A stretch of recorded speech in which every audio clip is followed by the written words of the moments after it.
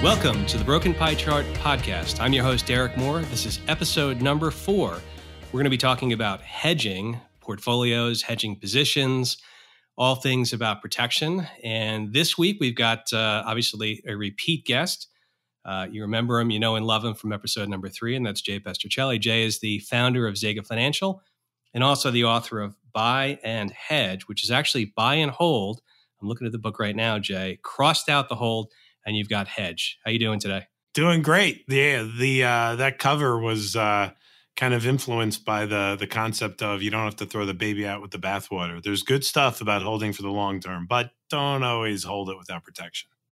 Yeah, and it's interesting. I mean, we talk about hedging. It's one of those things where, you know, we'll talk about options, we'll talk about hedging.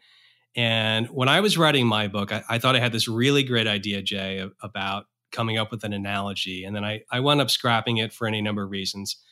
But I was thinking about hedging, and it's kind of like you want the majority of the good stuff, meaning the upside of the portfolio, but you want to eliminate a lot of the downside.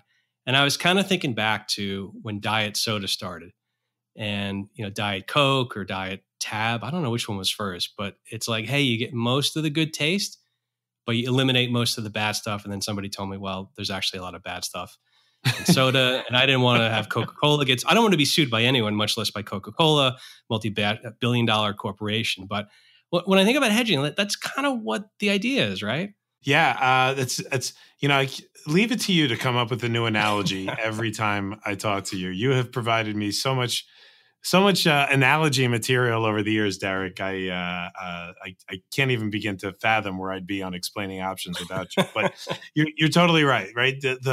You know, we hedge all the time, right? It's something that I think people don't realize they do unless you point it out, right? You're always, you know, managing your risk in some way or another. And you hedge with things like, you know, your car, your house, why not your biggest investments, which is your portfolio. And I won't dive into those just yet, but you're totally right. Capturing a majority of the upside of the market movement is obviously important. You still want the growth of the market, but nobody wants to participate in the downside. And hedging helps you manage that to a mathematical level, not just a relative level, but mathematical level when you use options. You know, and I think about how traditional hedging is done. When people say, well, traditionally, the best way to hedge is to diversify. And look, there's really 2 types of risk in the market. One is, and we saw this recently, and I wrote a piece for your site, Jay, on Facebook, single stock risk, where something happens in a stock, the earnings come out, they're bad, the CEO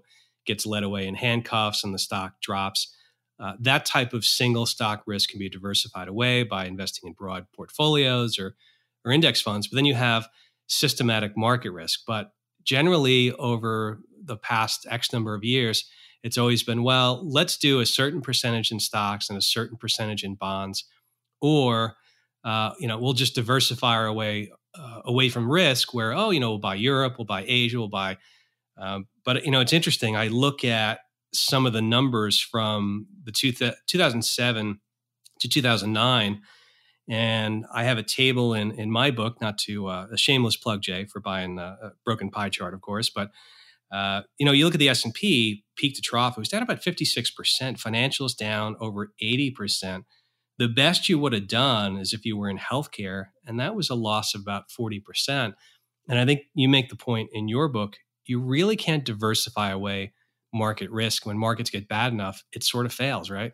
Yeah, I mean, it does. And stocks are stocks when everything is tanking. They're all highly correlated. Fine, maybe Johnson & Johnson doesn't drop as much as Google, but you didn't gain as much in Johnson & Johnson as you did on the upside, right? And so your net experience on that is all stocks, experience the same, dare I say, bloodbath of a lifetime type recession like the Great Recession in '08.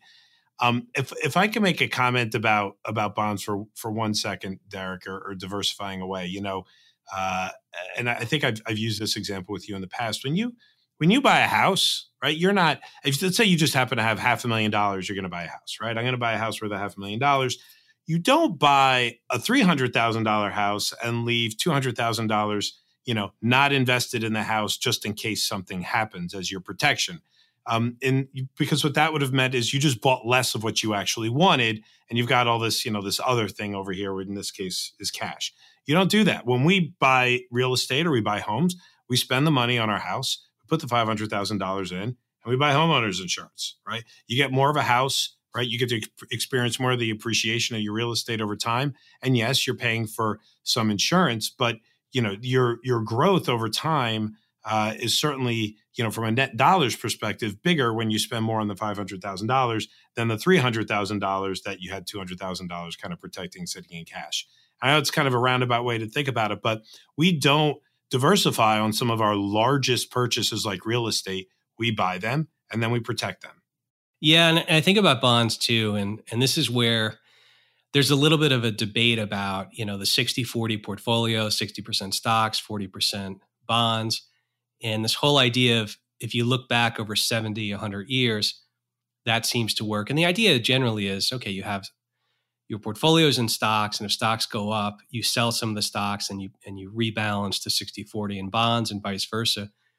But, when we look at some of the risk metrics, something like a Sharpe ratio, which attempts to, look at what you could get in the market with little or no risk, and then you kind of look at some of the other metrics, they're really not great over time. And with bonds, historically bonds, it's about the spread between what the bond is paying and what inflation is.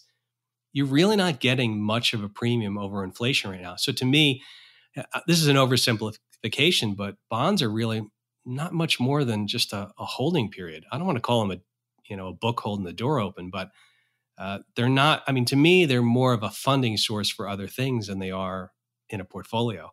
Yeah, I mean, that's why I use that kind of cash equivalent in the real estate example. You're right; they're sitting there and not providing a ton of offset for you. So I couldn't agree more with you. Right? We think that the better way to create the protection is using protection. If I could back up for a second, we've used the term hedging a few times, and a lot of times when people hear the word hedging, they think hedge funds.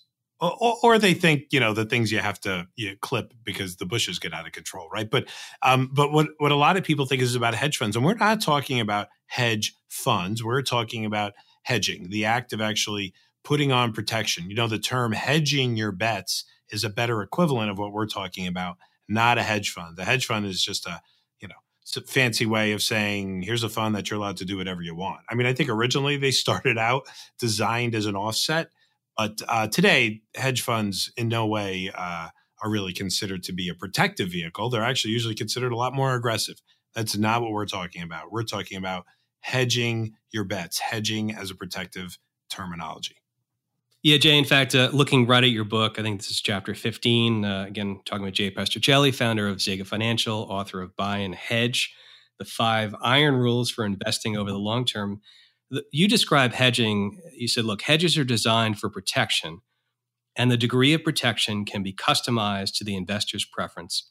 Defensive hedging means that some kind of negatively correlated position will reduce or completely offset losses if the market moves opposite of your investment bias. You later talk about hedging is really a counterbalance. And so it's not about diversifying and hoping things turn out well. It's about applying positions or using tools that go up when your overall positions are going down, right? That's exactly right. Thank you for the plug on my book. There you go. 2 of them. Yeah, and I think but it is worth mentioning because a lot of times when we hear, I mean, I don't want to pick on CNBC or Fox Business, but those are financial channels, and a lot of people go on there and they say, what would you do if the market's getting too high? Would you take some money off? Would you diversify? Would you go to consumer cyclicals or consumer staples? But in the end, when things get bad enough, it all goes down. And so really what the hedging that we're sort of using and advocating for is using something that is going to put a floor in a portfolio, and you've got a little more certainty about how that instrument's going to act, right? That's exactly right. It's the level of certainty is the real important piece that you're pointing out, because when you don't know when you're diversifying that the act of you purposely putting things that are supposed to, create some level of lower volatility or protection. You don't know how those are going to react. You just don't, right? You don't know all the market forces. But with options, you can actually link your hedge, your protection to your core investment, right? And they are just designed to be, they're linked. I mean, I don't know about what other better ways to say it. It's almost like when you buy insurance on your car, that insurance protects your car. They're linked. You don't have to worry about like, oh, you bought general life protection and your car isn't covered, right? They're linked when you're actually buying on the underlying vehicle. Most people, when they think about options, and I think you mentioned this either in the book or you've mentioned it on in speeches or on appearances in media, most people think about options as very risky, and your normal cohort is.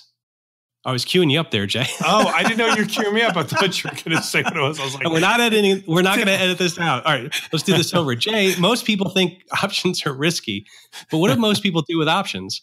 Right. Most people speculate with options, and that's the risky side of them. However, Derek, we don't. What do we do with options? We use them for what?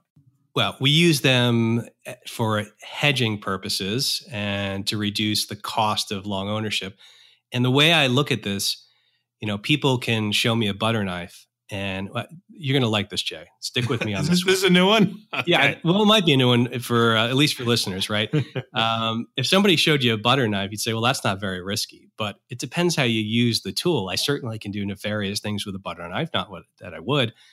But options are a tool, and it really depends on how you're going to use them. If you're speculating with options over the short duration, probably not a good long systematic approach. But as you say, you have some underlying things and you're setting a floor in the portfolio. And for that, use something like a put option, which goes up when the market goes down, right?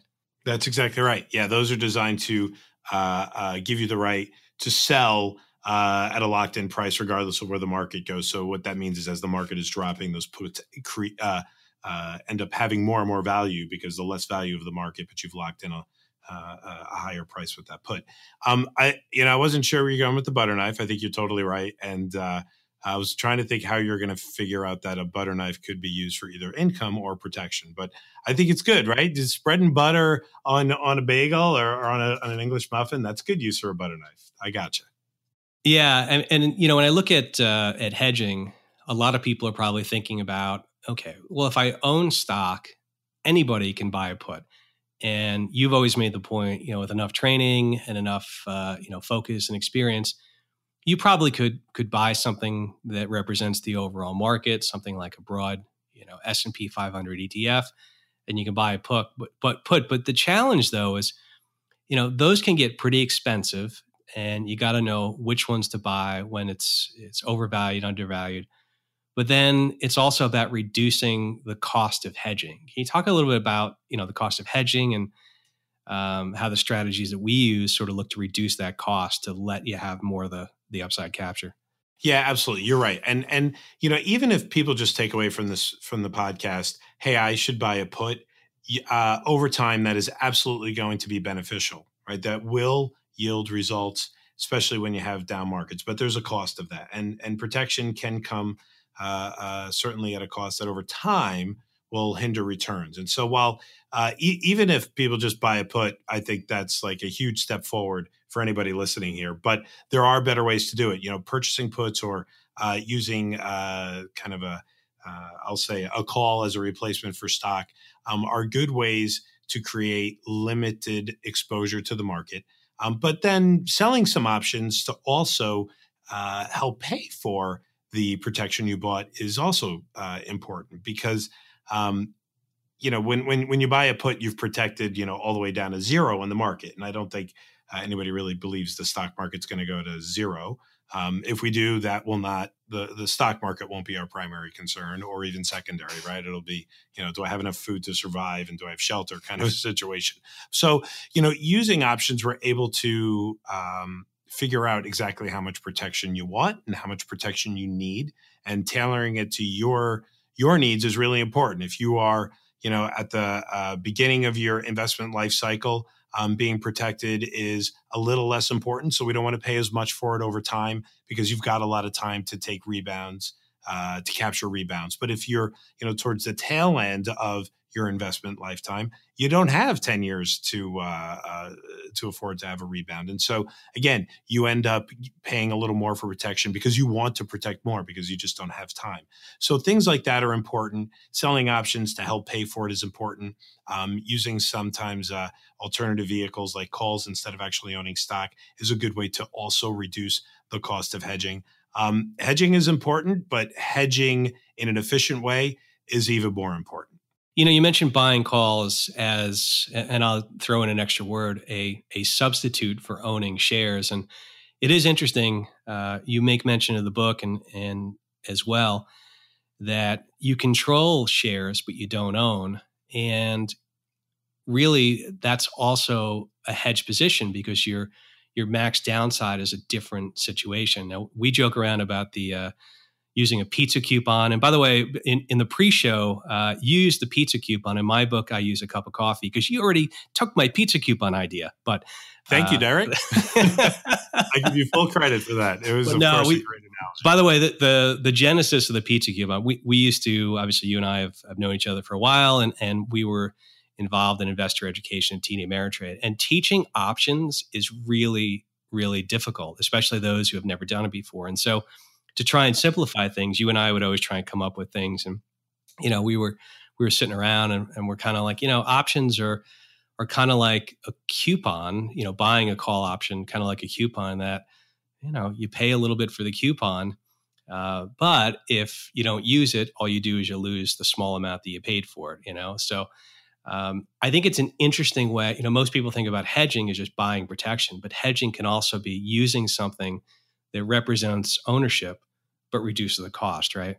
That's exactly right. Right. Like you said in the beginning, you want to be able to capture the majority of the good, right? And don't want to experience the bad.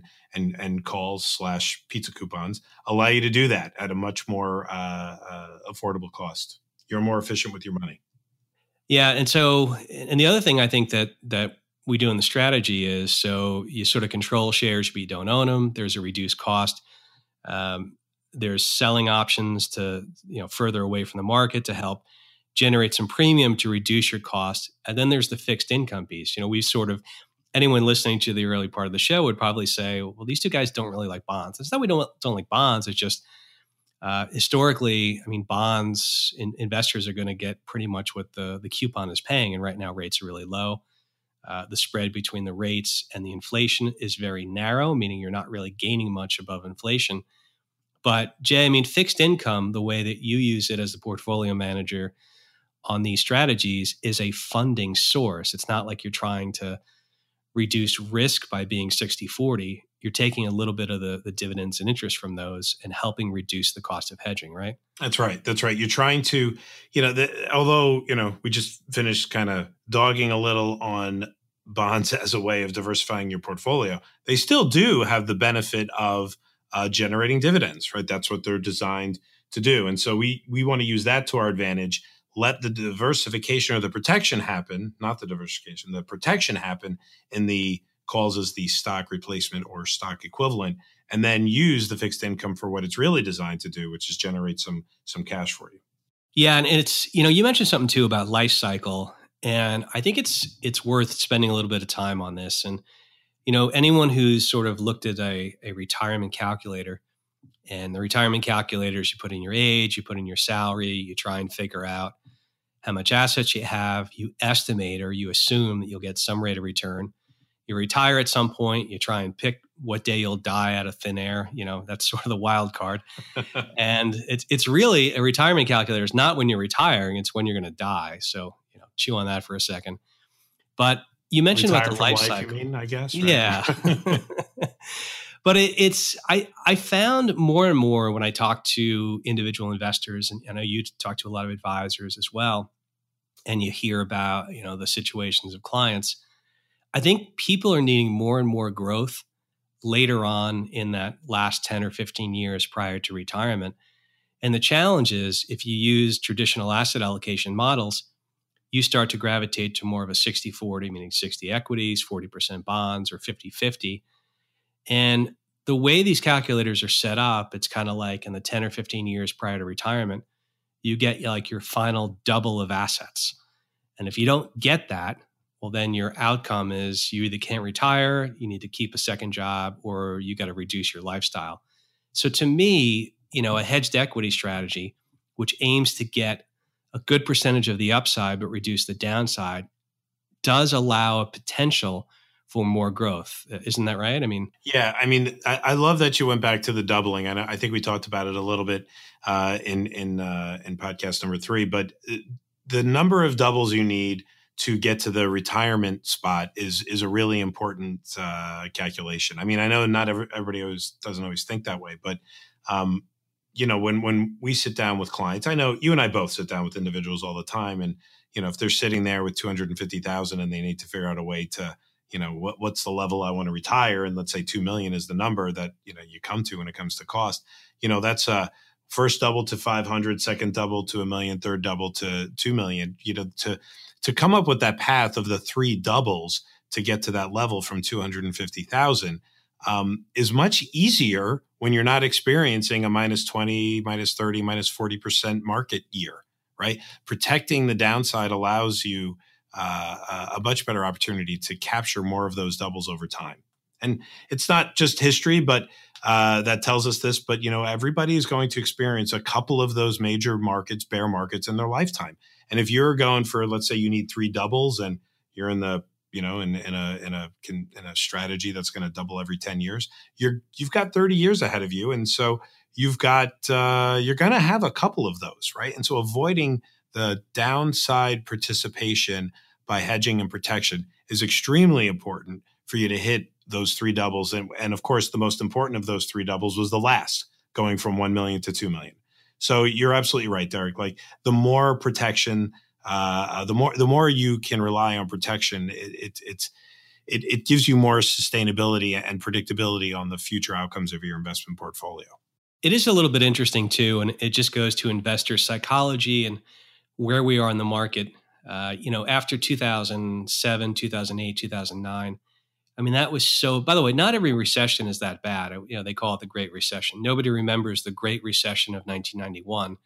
I think we had GDP negative growth for the 2 quarters. It was an official recession. I might not even have the date right. In other words, it really wasn't too memorable. But in the wake of 2008 and 2009, there was a lot of, and I saw a couple of things. Number one is I saw people miss out on the market rebound and the market upturn because they were so afraid and they were sitting in cash. And there's people even today who haven't re-entered the market and they feel like they missed it and they've got to just wait for the next downturn. But what's really interesting though is that, we're almost the longest quote unquote, period of a non-recession. I think there's one other time that was longer than this, but we're coming up close to it. And I feel like a lot of the risk appetite, a lot of the fear has waned, and people are starting to think, well, maybe I don't need protection, or why would I pay for all this protection? I think it's 2 different dichotomies, and we've been in the markets for a long time, but it's like when the markets are at worst, people want it after the fact, and that's not really the time to do it. Yeah, that's such a good topic, Derek. There's like so many things we could hit on this. The first is being hedged all the time means you don't have to really worry about how you're timing your investments. You don't know when the recession is coming. Usually, the market will jump ahead of it 6 months before you actually experience the negative growth, right? The market is a forward-looking vehicle, and you may find yourself saying, hey, listen, we still have growth in the economy. Why is the market down 20%? Well, guess what? It's a predictive vehicle. You probably won't have the growth when you look forward in a year. So that's the first thing. The second thing about hedging, which is really interesting, and the protection gets cheaper as the market gets more and more complacent. Believe it or not, it's almost like as you have more green lights, your risk of getting a traffic ticket goes up. How do you like that one? That's a new one. I just That's good. No, I like that. Yeah. Usually I live in Florida, as you know, and I like to use the example of, hey, if there was such a thing as just, hurricane insurance, during the months of, say, November to June, when it's not hurricane season, it'd be a lot cheaper to buy hurricane insurance. So wouldn't that be the best time to do it? And, during the months of, July to November, when you are in hurricane season, hey, hurricane insurance is going to be a lot more expensive. And so, when there's fear in the market, protection has a higher premium. So, why not hedge when the protection is more affordable, which is when markets are moving up? It's the benefit is, hey, my portfolio is making money and my hedging just got cheaper. It's the exact wrong time to take hedges off, in my opinion. From an emotional side too, I always think about hedging. If you could eliminate what an investor feels the most scared of, that all of a sudden becomes interesting. And I'll sort of quantify. Eliminate is there's always different risk in the market. But with options, you've got the profit and loss chart is such that you're able to sort of lock in some outcomes with options. But it becomes interesting to me if what you fear the most can be mitigated. That becomes a really interesting situation for people. Yeah, I mean, being able to sleep at night is a real, important thing as you're getting into that last, I'll call it the last double, right? As you're getting into that period of your investment life, being comfortable, having the state of mind, knowing that you've kind of provided for you, your family, or whatever your goals are, is really important. The fact that you've taken steps to create that level of protection and certainty within your portfolio is really important. And you know what? If it costs you, 1 or 2% a year to do it, who knows exactly what the cost of hedging is? I'll hedge my statement by saying, it always varies, but it's absolutely worth it if you're still going to capture the majority of the upside movement in the market, and you get to avoid those big down years. Talk a little bit about, I think it's appropriate, the idea of benchmarking. And benchmarking is one of those things where for many years now, look, there's more information out there than ever before. I don't know about you, Jay. When I first started working at a brokerage firm, I mean, we would write paper tickets, and then you'd have to get somebody to sign off or initial it. It would go into a tube in a building. It would get sucked down 30 floors, and they would either call or wire it down to the floor.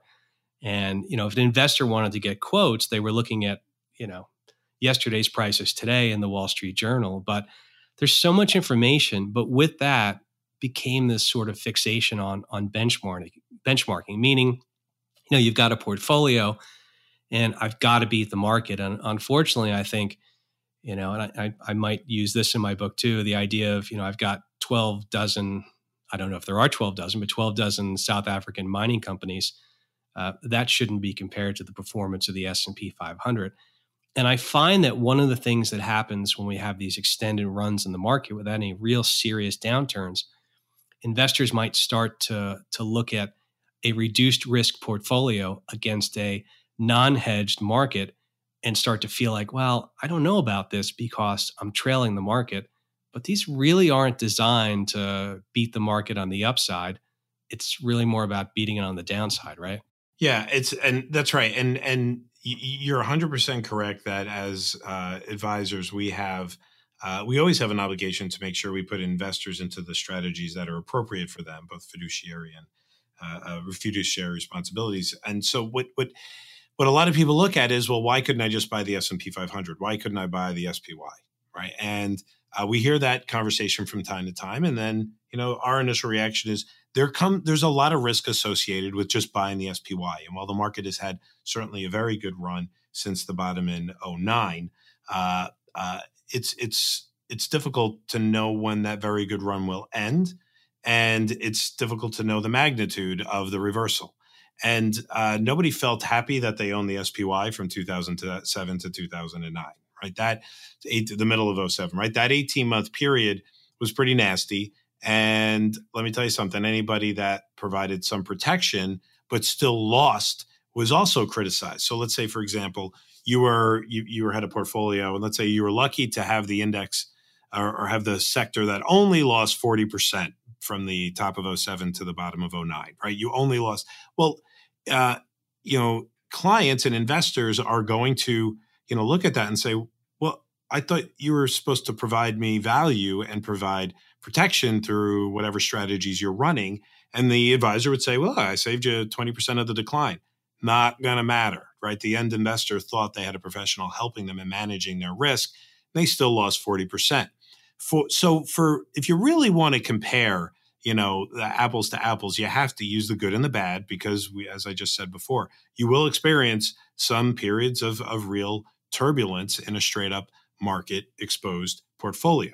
So yes, while you drag a little bit on the upside with a hedged portfolio, it's the downside is where you really provide the value. And you are correct that a lot of folks look at the benchmarks and they say, well, geez, I could have just done what the market did. And sometimes I wish we did just what the market did, but there are times where, those kinds of portfolios end up really protecting you and really providing you the opportunity to avoid the major losses. So I'm going to put a period there, Derek, and actually touch on kind of another point about a hedged portfolio in those down years, which most people don't think about, which is the ability to have more shares or more exposure on the way up than you had on the way down. So let me explain what I mean. And this is another one of those points about anybody can buy a put and hedge, but the way you hedge and take advantage of the hedged portfolio is really important. So since let's just say we all believe over time markets are designed to go up. And even though you may have a 40% decline, the market will retrace and get back and exceed its previous highs. Yes, that is probably true. And historically speaking, that is true. Of course, your timing matters and you don't want to be, in the last 10 years in the middle of a recession. But let's just make the assumption all markets go up over time. And if you could just wait it out, you're going to be fine. Well, so if that was the case, why bother hedging, right? If you had a lot of time, why bother hedging? The real advantage of hedging, besides the participation in the downside, is the opportunity to increase your upside exposure by using the hedging profits to buy more stock. So, quick example of what I'm talking about. Let's say I was hedged at 10% down. Market drops 40%. I lose 10 in my portfolio. Actually, my stock loses 40. My hedge makes 30. My net difference is only a minus 10 while the market's down 40. Well, we recommend you take that 30% that you just avoided or in losses because your hedge is now increased in value and buy more shares of whatever you were in your portfolio while the broader market is down 40%. So now you've got 130% of the shares you have had than on the way down. So if the market rebounds, you have a 30% more upside capture on the way up than you had on the way down. And you will now outpace the portfolio that was unhedged. And when it just gets back to even, let's say it rebounds back up, I'm trying to do the quick math on this, Derek, right? If you lose 40, you probably got to go up 80 or 80% to get back to even. So they gain 80% from their drop of 40. You are now gaining 80% on 130% of the previous number of shares, which means you're going to be way past them by the time the market gets back to even. So I know I went a long way around on explaining that, Derek, but it is one of the unsung heroes of hedging over time. The fact that you can have more shares on the way up than you had on the way down. It's almost like dollar cost averaging without putting more money in. Well, Jay, it's almost like what you've described there is sort of the solution and the antidote to trying to time the market. And most people might sell out of a market because they think it's too high. If you've got a hedge on, maybe you get to participate still if the market keeps running. And then if it does actually, crash or go down significantly, you've got the hedge on and you sort of get to buy lower anyway. And so what you describe in there is interesting from an emotional standpoint of an investor. If you're hedged, it's stay in the market. If it keeps going higher, great, you'll participate. But if it goes down and crashes, that's okay too, because you've got a hedge on and you can buy more shares. What you're giving up is you're giving up some of vis-a-vis a cost of hedging, the idea of capturing all of the market going up, right? Yeah, and it's you almost have this perverse incentive using that tactic of wishing that the market is really down. So listen, if it's going to be down, get really down because I know the amount of upside exposure I'm going to have on the rebound will be more. So, a market that, let's say you're hedged at that 10% and the market drops 15%. Okay, great. I saved 5%. Yay, that's not bad. And I get to reinvest and I have 5% more shares on the way up. I'd much rather be in my first scenario where the market drops 40 and I can add 30% more to my underlying shares and then really participate on the way back up versus the minor one. It's an odd, hey, listen, your max is already defined. We said earlier, mathematically, you could define your risk with hedges. So you're in for 10%, right? And you don't really care, how much worse it gets because your losses are locked at 10%. By the way, it's not going to feel great, right? A pullback of 40% is going to feel emotionally a lot more challenging than one of 15. But you should know it's actually a much better opportunity for you. So if you're going to lose 10, you might as well, get the opportunity to have a lot more on the way up than just say a little bit on the way up. Yeah, I mean, it's interesting you mentioned that, and it's one of those fascinating things. Sometimes when I explain the strategy, I never quite know whether someone's going to say, "Well, I just want the market to go up, and I'll take a percentage of the upside," or the person saying, "Wouldn't it be great if the market went down like 80%, and I only took the first 10%? I got to buy really, really low." I'm never quite sure what the person's which side they're sort of picking. I mean, really,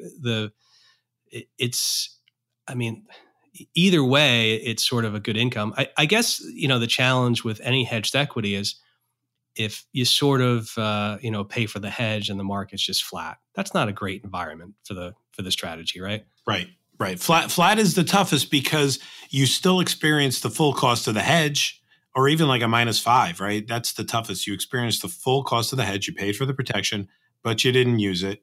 And actually in those scenarios, and that small amount of kind of time where that happens, where the market's, flat to down a little bit, you're going to wonder, hey, why was I actually hedged? It didn't really benefit me. And that's true. It's almost like the fender bender that you have on the highway, and then you turn around and you don't want to put it into your insurance because your costs are going to go up. So you just hand the guy $300 cash and say, sorry, I bumped your fender. That's right. Maybe that's a Jersey thing, Derek. Maybe not everybody does that. I don't know.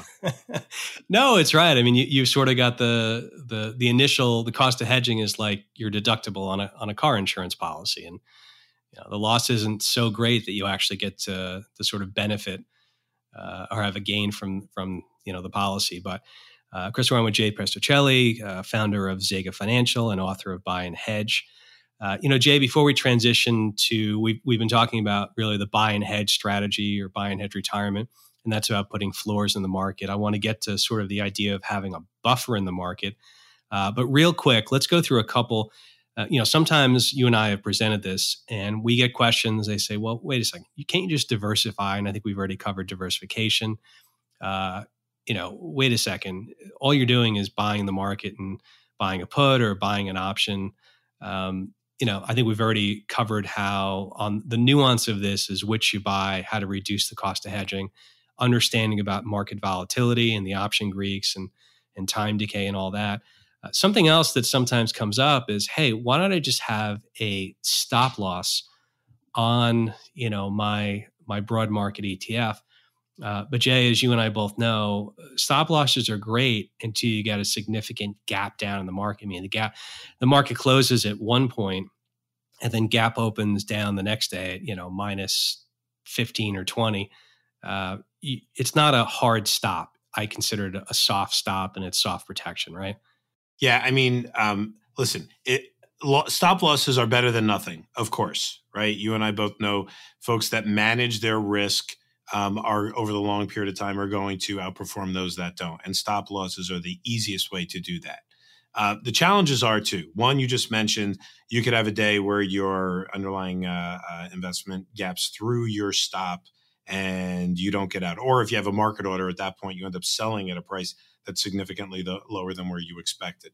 I think that's the first problem with stop losses. The second one is, well, let's say it's you stop loss, it exactly works. Now you're faced with having to time your entry, right? So now you're in cash. And so then what are you going to do, right? Are you going to get back in the same thing a week later, 3 months later?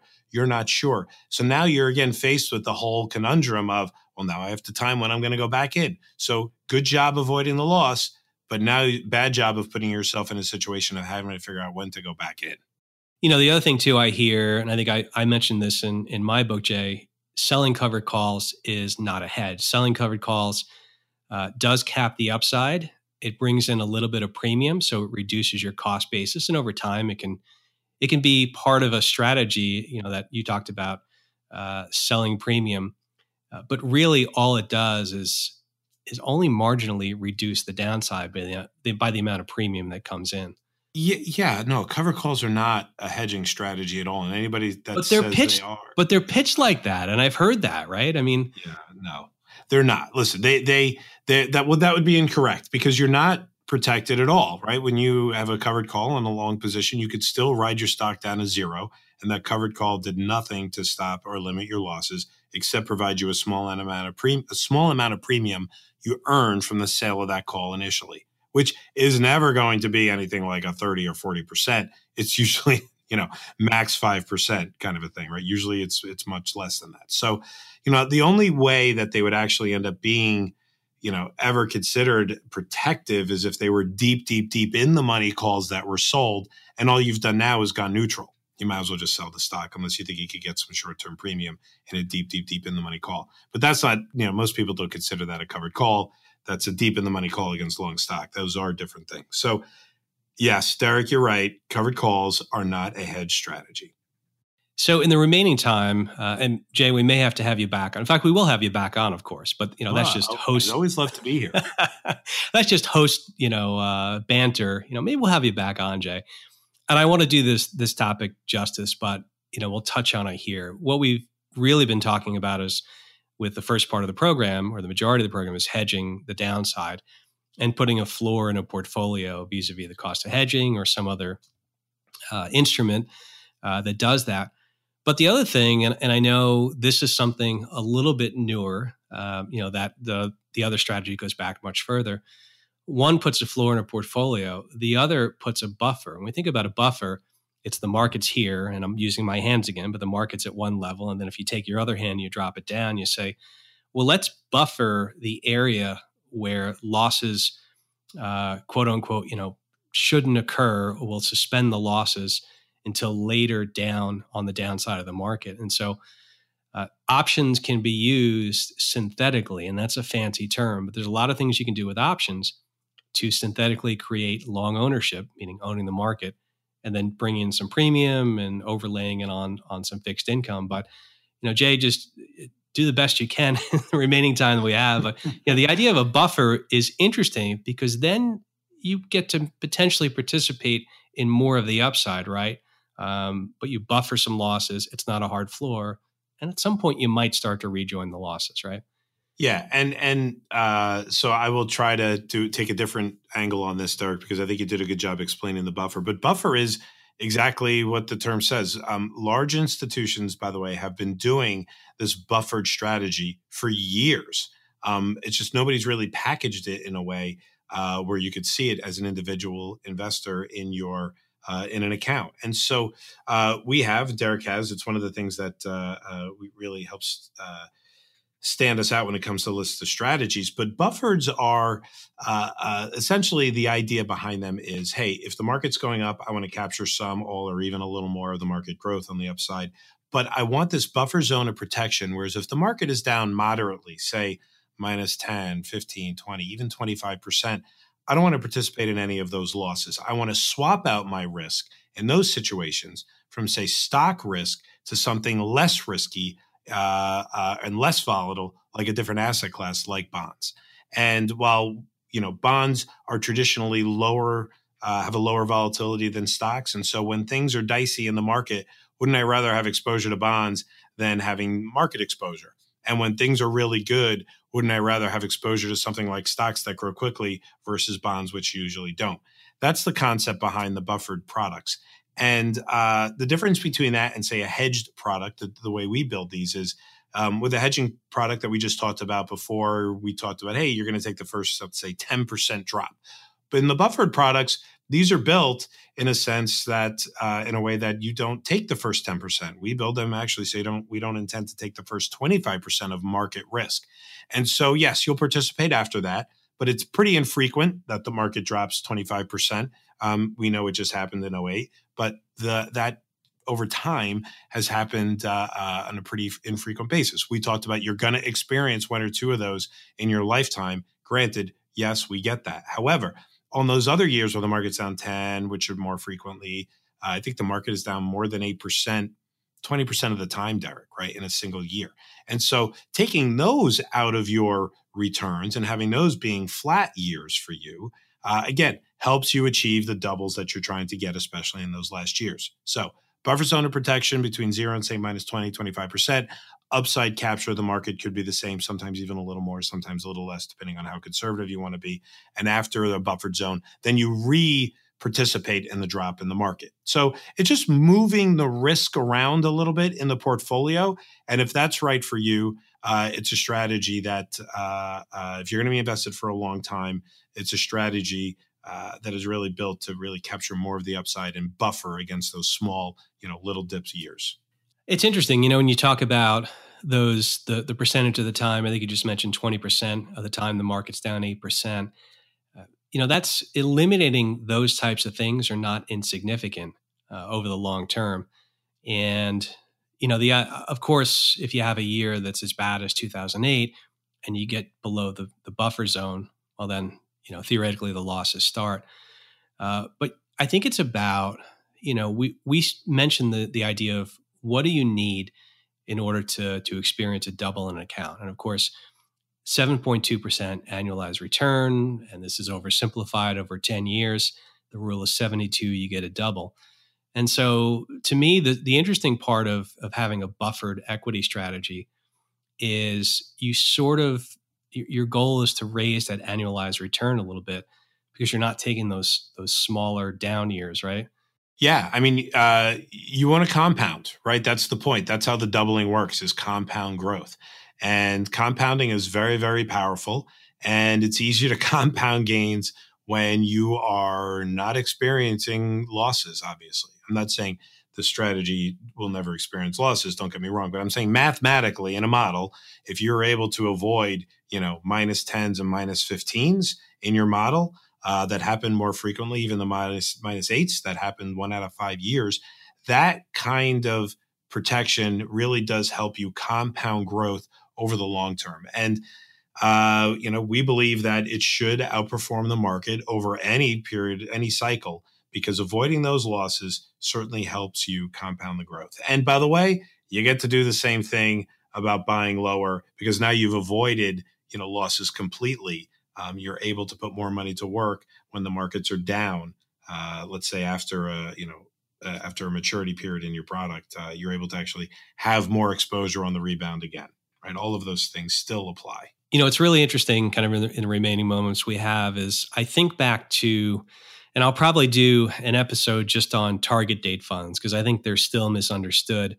A target date fund, of course, is simply an age-based allocation.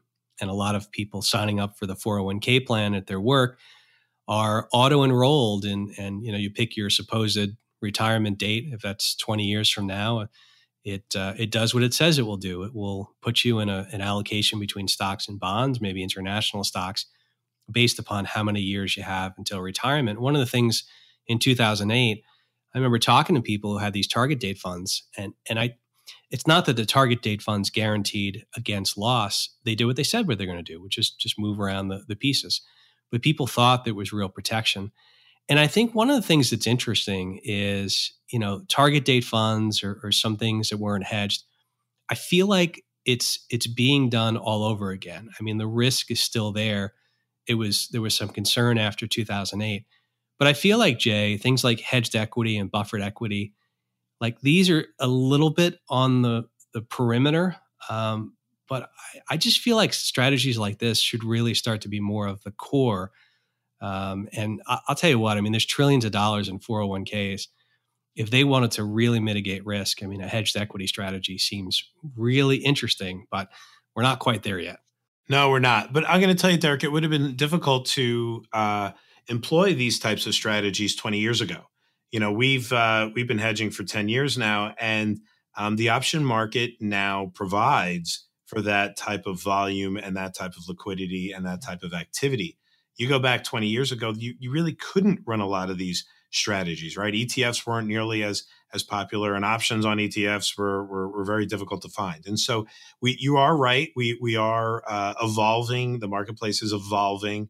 And unfortunately, the world has not adopted options in portfolios that really need them, options for protection, not speculation, like you said. And I think we'll get there. I mean, it has to be the natural progression here because it is just a smarter way to invest over time.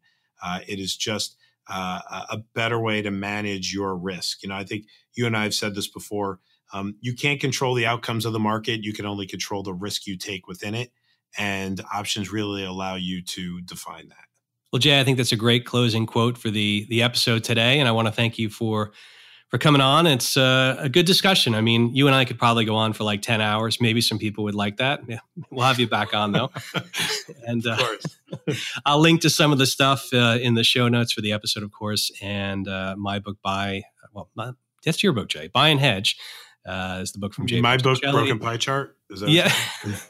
Sorry, no, we got that backwards. Yeah, there you go. Broken Pie. We'll link to the books and stuff. But I would recommend, anyone who really wants to understand hedging, Buy and Hedge is a good book, and I'd recommend. It gets the seal of approval. So Jay, thanks again for coming on today.